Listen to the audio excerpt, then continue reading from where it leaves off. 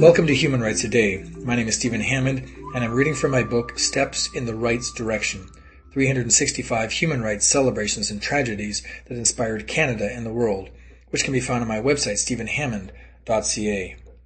On May 31st, 1988, tobacco advertising and smoking in federal buildings were slapped with severe restrictions. Canadians' addiction to cigarettes has been well documented for generations. However, tobacco companies' money, influence, and smarts always enabled them to entice minors to smoke and thwart government officials who supported non-smoking workplaces. As more and more people began calling the situation a human rights issue, Brian Mulroney's Progressive Conservative government made a move.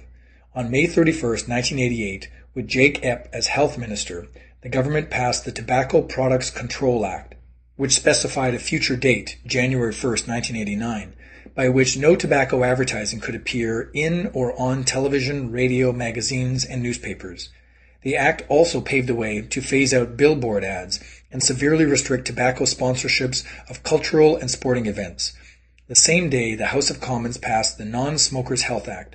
This bill, introduced by the New Democratic Party's MP Lynn McDonald, severely restricted smoking in workplaces under federal jurisdiction and created smoke-free locations for passengers on planes, trains, buses, and ships.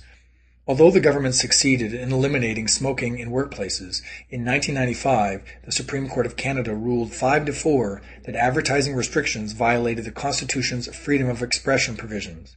It would be many years before the government managed to bring in the advertising and sponsorship restrictions first envisioned in 1988.